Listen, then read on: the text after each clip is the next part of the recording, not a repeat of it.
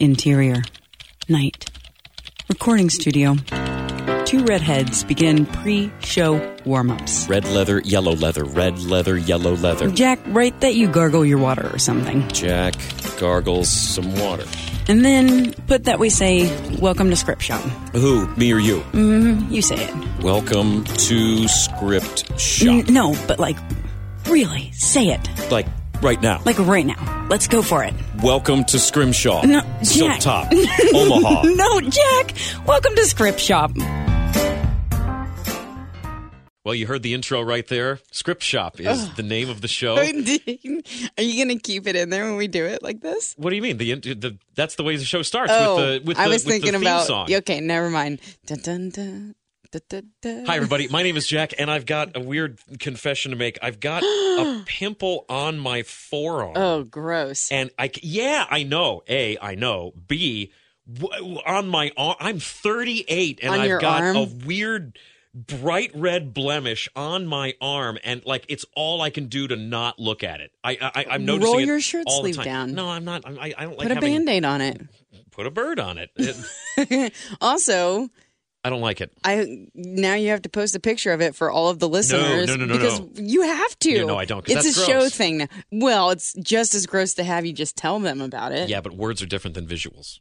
If you say it with, that's true. What if you put your sexy voice on and talk There's about no it? such thing as that when Say you're it, talking about say, a pimple. Okay, I can't look at you if you're going to do a sexy voice. I can't. I don't want to. I'm not doing it. And then, Hi, everybody. This is welcome to Script Shop. This is our script podcast where we talk to screenwriters about their scripts and why it means something to them and what it means to them. I'm Allison. Yes. I'm happy to be here. Thank you so much for tuning in. We love diving into the worlds that screenwriters create, things that come out of their beautiful, unique minds. And if you are a screenwriter or know one that wants to get your script on the show, you can go to our website at scriptshopshow.com/submit and submit your script in for us to review. As an FYI, we are a bit backed up on screenplays still. Yes. We're working through them, but it's taken us a little bit of time. So if you're a listener to the show and you hashtag your screenplay hot burrito or send it in the subject line in any form, Yes. we would be happy to put you into the hot burrito pile of things being read, which gets read before everything else. Because nobody Gets wants read. a cold burrito, so we got to eat the hot ones first. I love that. Yeah, right? But they can't be too hot because then they just burn your tongue with the melted cheese and beans. Which is exactly why this phrase started as a thing for us. The conundrum of could God microwave a burrito so hot that even he couldn't eat it? That's how this whole thing started. Do you think he could or he couldn't? I mean, listen, he's God, He right? could He's do, got to be able to eat it. Yeah, he is all powerful. But he can make it so hot that no one can.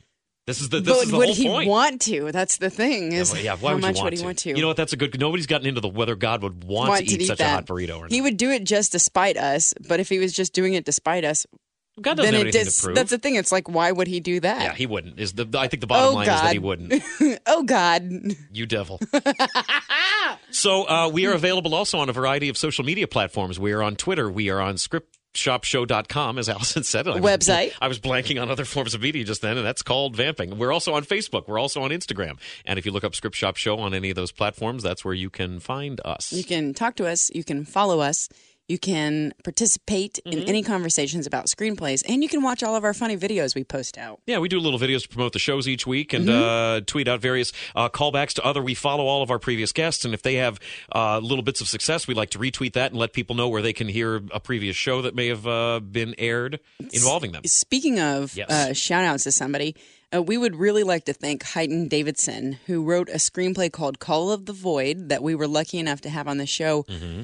Gosh, I don't know how long ago that was because we're into our 80th. It was like a year ago. 85th show. Yeah, Hyten has been a Patreon subscriber of ours for some time, sending us a few bucks a month. And Hyten, we really appreciate your support. Thank you for sending that our way. Yes, thank you. I can't even imagine how I formed the words to say thank you to that. And we have another individual that's a new subscriber to us, a new Patreon, a new patron, and that is it's a Twitter account called @SimplyScripts, and the handle on it is Booze's Dad.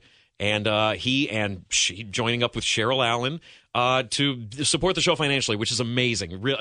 I need to get a thesaurus and just look up words for things like incredible and amazing and fantastic and try to say things that are better than just those Thank words. you. Yes. Thank you. Keeping it really simple there. Thank you. Yes. We really appreciate all that you do to support us in our work here. Yes. That being said, today's screenplay is called Power Play. Cyclones on the power play. That's what they say at Cincinnati Cyclones hockey games here in town. Oh, do they really? Yeah. But Power Play is not a sports script. It is a 17-page hidden family crime hostage short. Lots of things going on in this one. Yeah. And a very nice packaged little 17-page story here. Yeah, it covers a lot of ground. Yeah, we've got Nick Tassoni here with us today. So scrumptious. It's like macaroni. Nick Tassoni, like macaroni. I did have macaroni and cheese for dinner. Oh, well, now you've got Nick Tassoni for an evening snack. An evening conversational snack. Oh, Jag. Nick sent us a script, and we're anxious to talk to him about it. And Let's do it. We don't have Frank to check in with to see if we said everything we're supposed to. I made a checklist and scratched things off, so we're good. Oh, good. Okay. Yeah. Well, then let's put Nick on because he's been waiting. He's been waiting long enough. Nick, you said what? Just south of Boston? That's right. Yeah, a little town called New Bedford. It used to be the biggest fishing port in the country. Nice. Well, Very welcome to the show, Nick. yeah. Thank you for coming on. No, thank you guys so much for having me. I'm excited. Are you from like a water-based town originally? Yeah, so I moved around a little bit. So I grew up around here, and then parents split. I went out to Amherst, Mass for a little bit, and then I came back here after college. Is Amherst, Mass also in Massachusetts? Yes, Western Mass. Okay, sweet. In college, where did you go for that? I went to Lafayette College in Pennsylvania, small liberal arts college right on the border of New Jersey. Mm-hmm. What'd you study out there? So I did film and media studies, and it was like the first or second year of their program, actually. So I'm lucky that I had kind of caught that train, because a year earlier I wouldn't have been able to do it. I would have had done like psych or something. Mm-hmm. Well, and plus getting in on the ground floor of a program Marketing. like that means that, yeah, right. Yeah, It's exactly. like you can get in on it early, and there's not as much maybe competition, and maybe you have a little more say in what the curriculum is, right? I think so. Yeah, we actually took some surveys about that stuff. Had some questions for like when we hire new film professors, and then they built a new building for us. Basically, we had a brand new building, which was amazing. Man, that's so cool. Oh yeah, it was great. How did your professors kind of take to having to build the curriculum while going through it with you? So it was interesting at first. So our freshman year, you have your basic film 101, which the building wasn't even completed yet. So we were in the basement of a dorm on like a projector, just watching like Children of Men and Citizen Kane. I'm sure your parents loved all the college tuition dollars going towards that. They were thrilled when they heard I was going film. Yeah. Nicholas, how's that basement movie viewing going? Is it you feel like you're really getting somewhere? Mom, I'm living my dream. Okay, great. Go to the basement. Yeah. So they like after class, sometimes they would have surveys like, what are some classes that you would be interested in taking here? What are some things that you would like to learn about? And I remember I wrote down, it didn't become anything, but it was like the blockbuster course, like learn how a blockbuster is put together with everything from like CGI to budget to like hiring just the right, music and like the A-list actors and the release date. I thought learning about that would be really cool. Yeah, that does sound like it would be a really neat class. It would be nice, but the things that they started to add were like filmmakers. So we had I took a class on Scorsese, which was a blast. Cool. They have that for, what else was it? I had a philosophy of film course on Kubrick, which was amazing as well. Mm-hmm. I can't imagine you only cram that into just one semester, right? You could do a whole semester on just 2001. Oh my God, I know. That's my my final project in that course was how Kubrick influenced cartoons. Cool. So if you have like The Simpsons, they do like their Treehouse of Horror stuff has some Kubrick stuff in there, and Family Guy has some Full Metal Jacket stuff. Yeah, just a bunch of. It was what I'm right in that demographic of Family Guy, so it was fun for me. No, but that's interesting that like you can did a final project on the influence of Kubrick on mainstream animation like decades later. That's extremely cool. Exactly, and I had a blast. I still have the PowerPoint on my computer. Yeah, you do. Do you show it at parties when people come over? You say, "Hey guys, I'm really proud of this college presentation." I wasn't the biggest party guy, but that's probably why your work was so good. No. there was one party I went to which was fun where it was like movie themed, and they not commissioned me, but they got me to put together like all the biggest fight scenes from movies, and like sweet. we had it on a projector on a wall, so that was fun. Yeah, cool. That sounds really fun. You talked about how the idea that you wanted them to have like a class on like, you know, putting together like a big blockbuster, and you made me think there was something I just saw on Twitter just recently where the person was sort of lamenting the fact that the general movie going public now is fairly aware of like box office weekends and like knowing how much money a given movie makes, but there's not a whole lot of knowledge of how movies get funded and like the motivation behind, you know, the reason why things are like sequels and remakes now is because that's a way to try to encourage people to invest in your picture, because now you can base it on something that's already had returns. And I thought that was just an interesting observation. And now they're doing it before they even get the returns because they're so certain they're going to succeed. Right. Like I remember Guardians of the Galaxy 2 was already planned out before Guardians 1 had been released. Like, what if it bombed? You never know. Well, sure. And if you're talking about what Marvel Studios has done specifically, I mean, you're talking about 24 movies over a decade that all sort of hinge on the success of the previous one. And 10 straight years of hits is kind of amazing. It is amazing. And I must admit, I'm a little superheroed out. That's just me. And they do a good job with their movies, but I'm ready for the next phase of stuff, I guess. Okay, well, you're in the right vein then, because I think we're moving along on that just right. You know, in school, did you guys do any hands-on work with filmmaking, or was it a lot of just like thinking about it and kind of approaching it as a historical look at it? So we did there were two veins of courses. There was the philosophy of film, and there was production. So we definitely got a lot of production courses in, which was a blast. I got to make some shorts, some very, very, very bad shorts, but it was a lot of fun. And we had a capstone at the end of our 4 years where I did like a sort of half animated parody of superhero movies, actually, because I was getting a little sick of them at that point. Okay. And just as a whole, it was just a blast. And I'm glad that I got to kind of hone what I was interested in there, because at that point in time, actually, writing was like for sure my weakest point. Like I was good behind the camera and good behind my editing rig, but my stories kind of sucked. When did that start to change for you? I started getting just more serious about writing after college. So I took a job in New York City. It was in advertising. It was kind of boring, and the company was like kind of evil. And I found myself just writing on my lunch breaks. And so I figured, like, I want to do this. So I just got into it more and more and more. I told myself 3 pages after work every day. And then that just eventually evolved into applying to grad schools for writing. And then just like 3 weeks ago, I actually just got into the MFA program at USC, which I'm super pumped about. Awesome. Congratulations. That's so Thank good. you. That's very cool. I am so excited. I literally stopped what I was doing at work and like sat down and cried. Oh, man. That's super cool, dude. I want to talk to you about when you talked about wanting to get serious about writing, and you talked about, setting goals for yourself of pages a day. And I understand the idea of maybe wanting to exercise the writing process more, but as far as that like the quantity of it, but as far as the quality goes, were you like maybe making more of an effort to tap into like maybe being more honest about with yourself on things, or like, influences of people in your life helping create characters as far as content goes?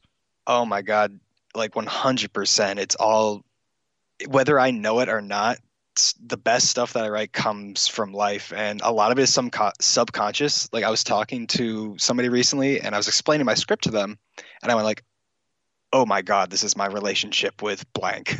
Oh wow! And they're like, "Yeah, how'd you not notice that when you were writing?" And I was like, "I don't know." Yeah, that's wild. Realizing it after the fact.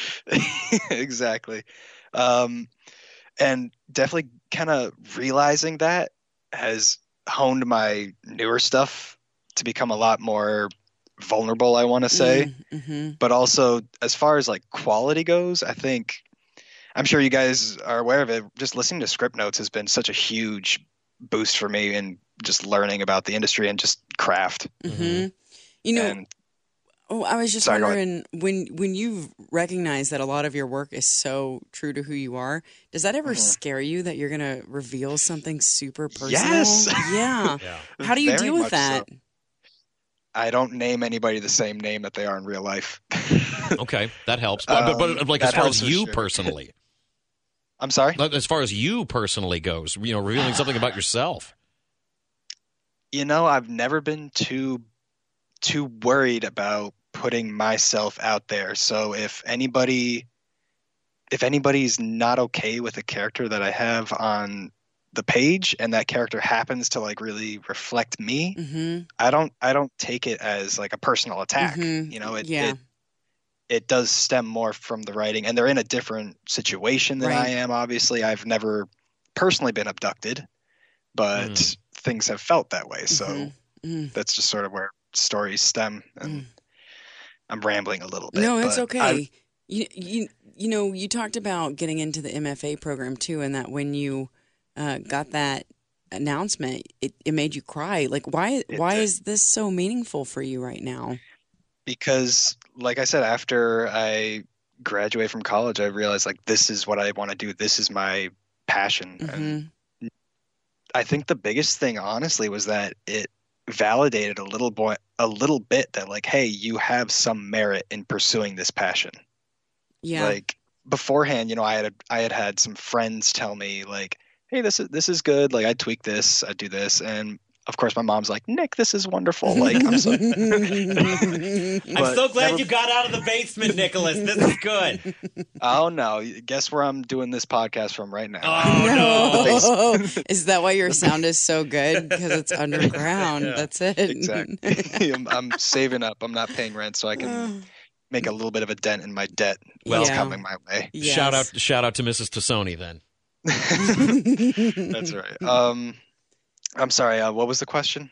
I was just asking about this new phase in your life and how, getting accepted has kind of cemented your place here. Right. And that's it. That's what I was saying. It was just like some validation, like to actually have somebody who didn't really like know me and didn't need to tell me like, oh, it's going to hurt his feelings if I don't tell him that he did something nice on page 7 or something. Like having someone who's in the industry be like, yeah, he's got merit. Like, give him a shot almost, right. I think. Yeah, it sounds like you've put so much time and effort into this then. Like you've redeveloped your life around it. I really did. And it for a little while now, it's just been work and then writing. And then the application for USC is no joke too. It's hefty. What did they ask for? They asked for several samples, a couple of prompts, bunch of essays. Thankfully, I did not have to take the GRE. I know I would not have done well with the GRE. I was never a math guy.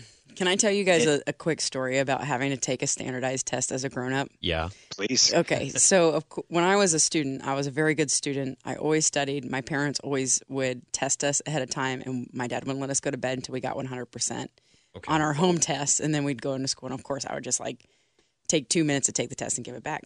As a grown-up, though... Yeah, right. So I had to take this big standardized test for medical research probably 4 or 5 years ago, and I blew off studying for it for so long. And finally, when I had to take it, I knew enough that I could think my way through the test, but I knew I was not doing well. And when the test comes back, they tell you what you needed to score to pass, and then they tell you your score. And it I don't know, let's say it was like you had to get an 86, and there's like hundreds of questions and prompts and stuff on this too, and they're like, you scored a 86, right on the money. Right on the money. And I passed, and the fun thing about it is that the results that got sent to my employer, who was requiring that I take this, were just pass or fail. They didn't tell me how I did. So I was like, I knew it. That was such an interesting challenge for me to have, but I was sweating it for weeks. Well, you can tell them that, hey, it was a breeze. Yeah. Test schmess, we got this. Give me another one. Nick, where does this script power play for you? And you made a reference to abduction, and I feel like we should maybe let the audience know that let's get into it. There's a kidnapping element in this script, but as far as in general, it's a bit of a revenge story. You've got a situation where the villain is sort of kind of like the hero at the same time. Yep. How does this fit into the pantheon of things that you have written, things that you submit submitted to USC. Where does this fit into the writings of Nick Tassoni? So this is a much earlier thing that I wrote, actually. This is one of those things I was like kind of cranking out on my lunch breaks when I was at the advertising agency. And it's actually interesting looking back on it too, because I definitely think my style has just changed up too, it's interesting to see. I didn't even submit this to USC, actually. I submitted a couple different samples. But this kind of stemmed from when I would go to work at a different place. I would go by this big power plant going over this bridge. It's in Fall River. If you want to, I don't know if like Google Maps it, the power plant's still there, but they just demolished like these 2 huge cooling towers that made it look like a nuclear plant, basically. Okay. And I always wondered, like, what would it be like to just live in the shadow of that thing? And I kind of Googled the plant. I learned more about it. It is a coal plant. And I wrote this actually to be able to make myself if I ever wanted to, because, it's fairly low budget, fairly contained. And I just started writing away at it. And I knew it needed a little bit of a hook to it. So I had the electrolarynx be a part of it. And, a lot of it just, when I first wrote it, the main thing I was focusing on was the environment. I do consider myself an environmentalist. I wish I could do more right now, but I don't do a whole lot, which I'm kind of sad to say. But, there's always windmills in the background when it's like kind of a more pleasant looking scene. But then I also realized it kind of developed into a bit of a like healthcare message too, right? Which wasn't the primary like thing I was going for when I started writing. Well, it makes sense though, listeners. If you don't know, if you haven't read this script, you should. You talk about what the big question: what would it be like to live in the shadow of this plant? And what we have at the end of it is a woman who's not doing very well because she's worked at the plant for many years, and her granddaughter kind of taking vengeance for the health problems that she's having because of it. In terms of like how easy it would be, we have 3 locations, 5 characters, and 3 main characters. So it is very, very feasible. Yeah, I even made a note in my little page that I take notes on that in terms of production, like the biggest challenge would be having some sort of big facility, power plant looking place just for a couple long shots, if nothing else. Exactly. And this is exactly what I wrote it like in my mind is just boom, this power plant in Fall River. And it's not as cool looking now because they just demoed these big cooling towers, but it would still get the job done. A lot of creepy pipes and steam going up in the air and stuff. Cool. So is Fall Rivers by your house growing up? It's always been about a 15-minute drive. Close by. So, yeah, if you're ever heading like to Boston or so, you kind of go through Fall River. Yeah. So it was something you saw all the time. Big, beautiful bridge with this battleship underneath it. It's just kind of a neat sight. Oh, cool. So we have 2 siblings in this film whose father just passed away.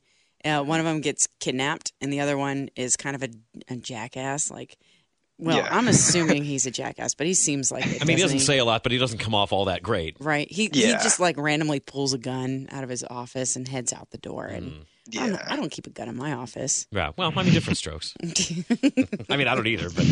But so the idea is, there's this mysterious character who's kidnapped the daughter of this guy that's just passed away, and the son is sort of taking over this power plant business, and this kidnapper, Ash, is demanding ransom because of this nefarious thing where people got sick because they were living near this power plant. And that kind of takes us up into where we would have our reading set for this evening, folks. If you're listening along with us, we're going to read a selection starting on page 6 involving the kidnapping situation where the kidnapper, Ash, is calling Jimmy, the brother of the kidnappee, to make the first ransom demand.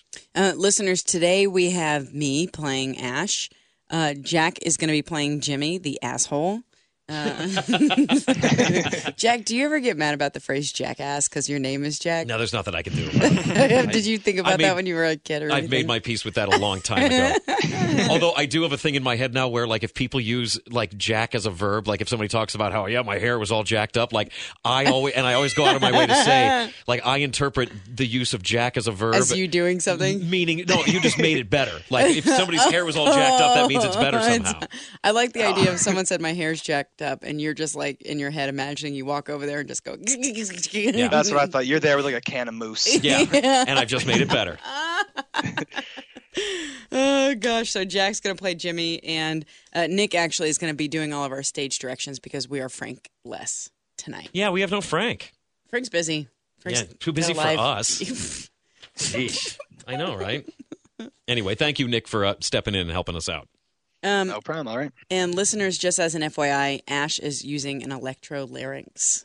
So to mask her voice. Mask her voice. Because it's actually just moments before this call takes place that we even find out that Ash is a woman in the first place. Right. She dun, dun, dun. She takes her gloves off. Painted. All right, so take it away. Yes, whenever you're ready. All right, interior, posh home office, night. Jimmy answers his phone. Hey, Elle, are you on your way? Jimmy Lawrence, I have your sister. Jimmy's phone pings. He sees a picture of Ellie. Sorry for your loss. However, it's not all that bad, is it? What's the inheritance? Hold on. Jimmy hears nervous, muffled coughing through the phone, followed by a gasp. You should get about $2.5 million each, yes? Yeah, nice Photoshop. I'm hanging up and calling the police now. Perking up, Trevor comes to his side. Do it. She'll die. All right, well, try to stop me. I, have people watching you. 34 Wildflower Avenue, right? Jimmy freezes at the mention of his address. This could be real. He slinks to the window and pulls the blinds. A young girl walking her dog notices Jimmy watching her. She waves politely, or menacingly. Jimmy whips the blinds closed. You know what you and your dad did. That's not your money. Interior, concrete hallway, night. Ash looks deathly anxious. Her electronic voice doesn't give it away. You snuck it away while your people got sick. Call the police to help find dirty money. Interior, posh home office, night. Jimmy grows more upset with every word. He snaps his fingers at Trevor and signals for him to look out at the girl. Well, it sounds like a phone scam to me. Bang! Jimmy jumps as an overblown gunshot rings through the phone. I want 3 of the $5 million. Don't let greed kill your sister. It's just money. I'll call you tomorrow at the location. Bye. End scene. Nailed it. I really, really like that part when he checks through the window and there's the girl walking her dog. And I can picture this playing out. This little girl's just walking. Oh, there's somebody in the window. I'm going to wave at him. And like from his point of view, though, that could be the most sinister thing in the world. Exactly. Now, so is she? Do you think she's actually with her or not? Nobody knows. Who knows? I mean, it sounds pretty innocent to me, and this guy's just sweating. Yeah, I think he's just wigging out at this point. Yeah, for sure. I love that the Ash character is visibly anxious about what she's doing here. You know, she's kind of thrown herself into the middle of this and is working it out as she's going through it all. Mm-hmm. Yeah, she took a leap, and this is really her last resort, honestly. And I wrote her, like, I usually find one character in a script, like, most resembles me. And I think Ash is definitely closest to me because this is what I would be doing if I was this freaked out. Like, I'd be, like, coughing and, like, choking on my own, like, you know, air as I'm calling the guy who I'm trying to get ransom from. And I'd still be, like, nice about it. Yeah. Sorry for your loss. I love that part. Well, and even in the beginning at the initial kidnapping, when Ash comes rolling up and is chasing Ellie, and Ellie's like sort of running through this field, and Ash gets back into the car and is chasing her down through the field and kicks open the door to sort of knock her down. But like when she's getting her to get into the trunk, there's pillows in there. Yeah, there's a box of crackers. She's being a very considerate a lantern, kidnapper. I think. Yeah, why not? I mean, just trying to make a positive impact in somebody's day somehow. And she's not trying to hurt her either. You know, we find out later that the gun's got pellets in it. Right. That there's firecrackers being used for gun explosions or gunshots, I guess is the actual word for when you shoot a gun. Yes. Traditionally. I knew what you were saying. You also, Nick, there's also a really nice character moment too when Ash loads Ellie into the trunk and like she shuts the trunk down, and this is before we know anything about the kidnapper. They're just a person wearing like masks and goggles and gloves, and we don't know anything about this kidnapper. And after the trunk closes, Ash sort of takes a second and takes a breath and like does this like thing where she shakes her hands like to get the nerves to calm down and get the nerves out. And I thought that was just such a cool, quick little character moment to really let you into this character's head. Yeah, it's just a little something, because screenwriting is such a visual medium. It's just a little something to let you know, like, hey, they are like anxious. There's something they're not a pro. Yeah. Like, this is their first rodeo. Yeah, right. So we've talked about the fact that, the idea is born from the plant itself, and it becomes this environmental thing about how people can be affected by misuse of environmental factors. So how did you kind of come up with the Ash and grandmother story here? And what's your backstory for them and why she's doing this now? That's a good question. I always figured that she was doing it now because her grandmother's health was just slowly deteriorating over time. And this was really her last resort to get her grandmother, who she cares so much about, the help that she needs. And like, I had figured that she had tried other things at other points. I think I mentioned at one point that she is an electrical engineer, or she might mention that to somebody. And I just imagined that she had gone like failed job like searches. And like, honestly, she had just been driven to this. And now I had chosen her grandmother. I don't think there was a particular reason why it was a grandmother and not, say, a father or a mother. What's your relationship with your grandparents like? My grandparents have all been wonderful influences on my life. My grandparents on my father's side both passed, sadly, but my grandparents on my mother's side are still going really strong, and they're honestly like more upbeat and running around doing more stuff than I'm doing. I'm just hanging out in my basement typing away in there, talking to some weirdos on the internet, on the internet. Yeah. Us.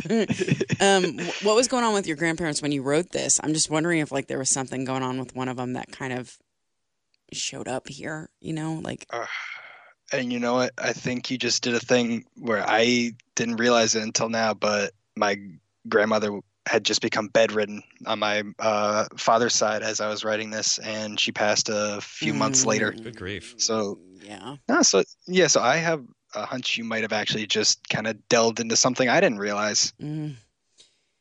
Well, how about that? Thank you for you should sharing. be a therapist. Yeah, geez, man. Thank you for sharing that with us. Yeah. Oh, no, that's okay. I don't want to, harsh the mellow of your podcast. No, actually, we do this all the time. I like getting into stuff with people. I really like trying to figure out what was going on with somebody when they wrote this, because it's just even more special that now what we have is a screenplay that in some ways is a little bit of an homage to your grandmother. Yeah, really. And I hadn't even thought of that. So I want to thank you guys for that.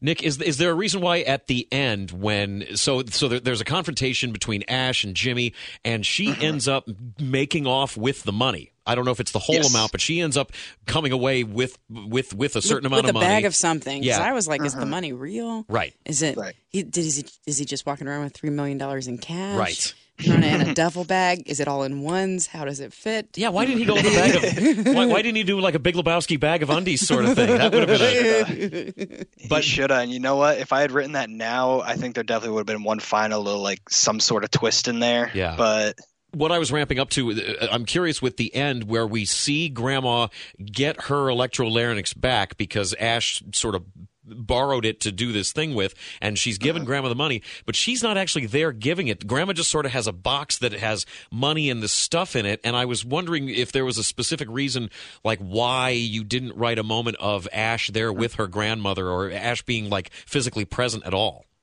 That's a good point, and I think it kind of harkens back to some of my favorite movies. They end in a way like, I'm thinking of Silence of the Lambs right now, where Lecter calls Clarice and he kind of says like goodbye to her over the phone, and it's not as personal as it could have been if he was in the room with her. Yeah. But it's still, for some reason, him like being far, far away and almost getting away with it was like I loved that in that ending. Okay. And I don't want to say like I tried to mirror it, but I like to think that Ash is like on the other side of the world in a cabin or something, just hanging out. Just trying to avoid being persecuted by Jimmy and his family. Exactly. Okay, I get that. Yeah, I mean, she may have had to go on the lam that's just to be on the reasonable. safe side, sure. Right. Well, and that brings up something else that I really thought about this screenplay, which is that there's so much room for more story. Yeah. Like within the pages that you've given us a really nice, fast-paced, dynamic story, but it makes me think that there could be more of this story here because the way the characters behave just open up for so many other questions. Things like, was the money even real at the end of the day? That's never actually answered, and we can't assume it was, but it feels like a pretty happy ending. Yeah. There could be tons more in there too. And that's interesting that you thought about that. I'm looking for like another feature to write. It could be, you think there's enough in here to maybe expand to a feature? I definitely do. That's cool. There's the whole sibling dynamic. There's anything going on with Ash and her personal life and her personal journey through here. There's the whole relationship of the town to the plant and any ancillary characters that come out of that. That's already an A, B, and C plot line. And then whatever cops have to respond to this kidnapping that still was a thing that took place. That's right. I didn't want to write in cops. There's like one line in there that says like no cops, and that's just because like I can't get cops. I can't get a cop car. You hate cops. That's a lot more equipment and costumes. I have $500 in my iPhone. Right. So you can maybe look into renting like a hot cops kind of situation. That might be easier than trying to procure actual police equipment. But along those lines, when you're talking about this story of where you've got a Robin Hood type character where they're doing the wrong thing for the right reason, was it difficult on a pro and con sort of way of writing a character like that where the bad guy is the good guy? No, I never had any like thought about making them just pure good or pure bad, because that's always personally been a little I don't want to say boring to me, but I enjoy more nuance.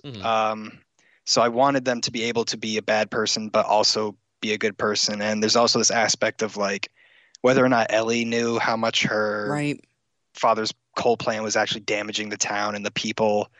And I like those things don't have to be answered for me all the time. I think just the question being posed there is enough for that. Now, I think if anybody, the bad guy is Jimmy. Sure. 100%. Right. And Ash is a catalyst, and Ellie is just starting to put pieces together, which could be explored in the feature, what she decides to do with all this information that she's showing up with now. Those papers and stuff that she gives to her. Yeah, but I mean, ultimately, this main character of Ash for sure kidnaps an innocent person and holds them for ransom, whether or not the money is it's blood money or not. Ash is still very much committing a crime. Yeah, that doesn't necessarily make her a bad guy, though. I get it, but I mean, if you're talking about in the eyes of the law, if the cops were to show up or whatever, Ash for sure gets arrested, and Jimmy and Ellie get to have a nice reunited moment. I mean, there's a way to tell this story where get to have a Cersei and Jamie Lannister moment. I don't know what that means. Ew. but I mean, there's a version of this story where Jimmy and Ellie get to have like a reunion. Oh my gosh, I was so worried about you. Who was this monster that kidnapped you? How dare they ruin our family like this in our time of mourning? That's we just true. lost our dad. That's true. There's a whole other version of that story where that's they the get story. They get spun in the good light. Yeah. That's right. Yeah, they actually go out for ice cream after the That's kidnapping. right. They do. That's funny too. That's really funny that actually happens after she says, "Here's $10. Go get some ice cream." I mean, as far as comforting goes, that would probably be one of my first things. Like, I haven't eaten in a couple days, and I'm scared. Give me ice cream. Yeah. Tony Stark wanted a cheeseburger when he got back from the cave. That's breaking our hearts. So between the siblings, Jimmy and Elle, where does that relationship come out of? It's probably got to come from me and my sister, I want to say. And I think as far as that goes, I'm probably Jimmy in that situation. I've never considered myself like as big a jerk as he's made out to be. And I think I probably have to revisit him a little bit and maybe have him save a cat or something, because he does just kind of come outright as a prick, right? Well, he cares for his sister. He definitely cares for her. That's part, you see that, and that's why he's doing all of this. But you see that he cares for her, but at the same time, he's kind of in on the sinister family underbelly. Right. Yeah, for sure. He was definitely more in on it as far as this goes. Yeah, more than her for sure. Yeah. Yeah, absolutely. And my sister and I have always had a great relationship, and I think, as most kids do, we had like a little bit of like older sibling, younger sibling rivalry at times, but nothing too big. Mm-hmm. Yeah, because, I mean, really, Jimmy is coming to rescue his sister. He didn't call the cops. He's bringing the money, just like the kidnapper said. He's got a gun on him, but, I mean, geez, if you're going to go meet some rando at a power plant somewhere where they say they're holding your sister hostage, yeah, you'd probably want to be strapped. He's there to get the sister back. Yeah. Exactly, yeah. Jimmy's doing and then everything the first right thing by she his says, sister. too, is like, you stole from the workers? He's like, hello, Ellie, thank you for saving me, Jim. Right. There's some kind of, like, experience and dynamic between them where it's not like, oh my God, I'm freaking out. It's just kind of like back to casual conversation. Right. Yeah, exactly. Yeah, I feel like there's a lot there. So you and your sister, do you think she's like Ellie? Yeah, because Ellie fights back pretty good at first when the kidnapping is attempted. Yes. I think she is. And the sister's always been a fighter. So I would say so. I don't think she would get kidnapped in the first place, though. I think she, like, right when she was about to get in the trunk, I think she just had run for the bushes. Kick someone and run. Yeah, exactly. Oh, she's definitely the type to do a quick kick to the crotch. Yeah. As one does. Yes, that's what you're supposed to do. So production-wise, you talked about already having the idea with this plant, and other than that, I mean, you really would just need like a dusty attic or basement somewhere for the interiors. Fight choreographer. Yeah, that's true. Exactly. And like a field, maybe a cemetery to shoot some of the opening stuff in, and then a field for the chase, and then the house when Jimmy and his buddy Trevor are like sort of going door to door to maybe figure out who it is that's behind this. A couple homes, couple living rooms. That's it. And a rich person house. Yeah, right. Yeah, exactly. And a lot of that, I scouted myself. Like, I was just driving along near New Bedford once, and there was this lovely giant windmill, and I looked below it. There was a graveyard, and I was like, that would be perfect. Yeah. Yeah, and I wrote it so like my friend's house could work, and my parents' house would also be able to work for like the nice sort of more posh like home office spot. I would just need a grimy basement. Do you guys know a grimy basement I can use? I mean, you went to that college where you were watching movies somewhere in a dorm, man. You probably know more grimy basements than we do. That there are definitely rooms that would get the job done. Yeah. It sounds like you have. It kind of sounds like you're working out pre-production in your head already for this.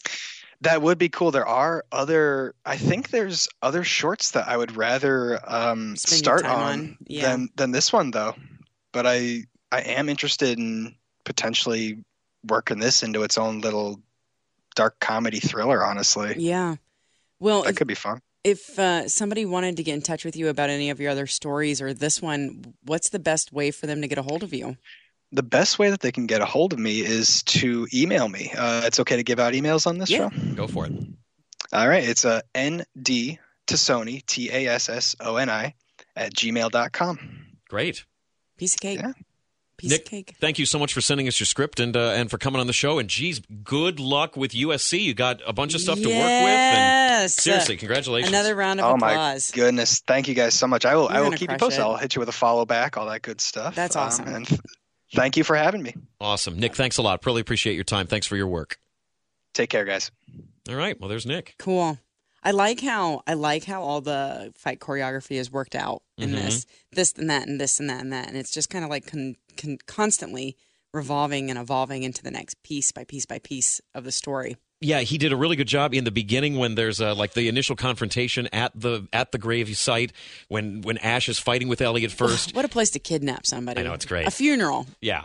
But I mean, the visuals that he described in the script, I thought were very well thought out, and he described the physical conflict enough where you were sort of able to picture it in your head and not just like Ellie and Ash struggle for a second. Like it's planned out in the script. He describes it in a way that you can follow in your head. It's easy. Yeah. And it's so funny because talking to him about his sister, he was like, she's the kind of person that would kick and then run. I was wondering why Ellie had a knife on her in the beginning.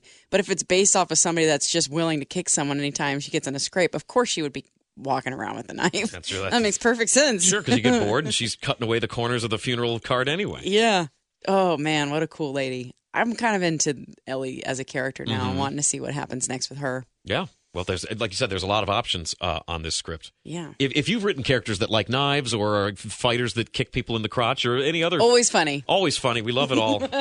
You should put that into script form, and you should send it to us, and you can do that by going on to scriptshopshow.com/submit. We love seeing your work. We'd love to hear more from you on Facebook, Instagram, Twitter. Or, if you're just going to send us a Gmail or send us some post, whatever it is that you feel like doing, there's all kinds of ways you can get in touch, and we'd love to hear from you. Absolutely. And on Twitter individually, not only are we Script Shop Show, but I'm at Script Shop Jack on Twitter. And I'm at your bestie Westy with IEs. Yes. and one more time, a shout out to Heighton Davidson and Booze's dad at Simply Scripts on Twitter, our Patreon supporters. We really can't thank you enough. Thank you. That means a lot to us. And thank you for listening out there. And until next week, friends, that's a wrap. Script Shop was created by Allison West, hosted by Allison West and Jack Crumley, produced by Frank Steele. Thanks to iHeartMedia Cincinnati for use of their studio.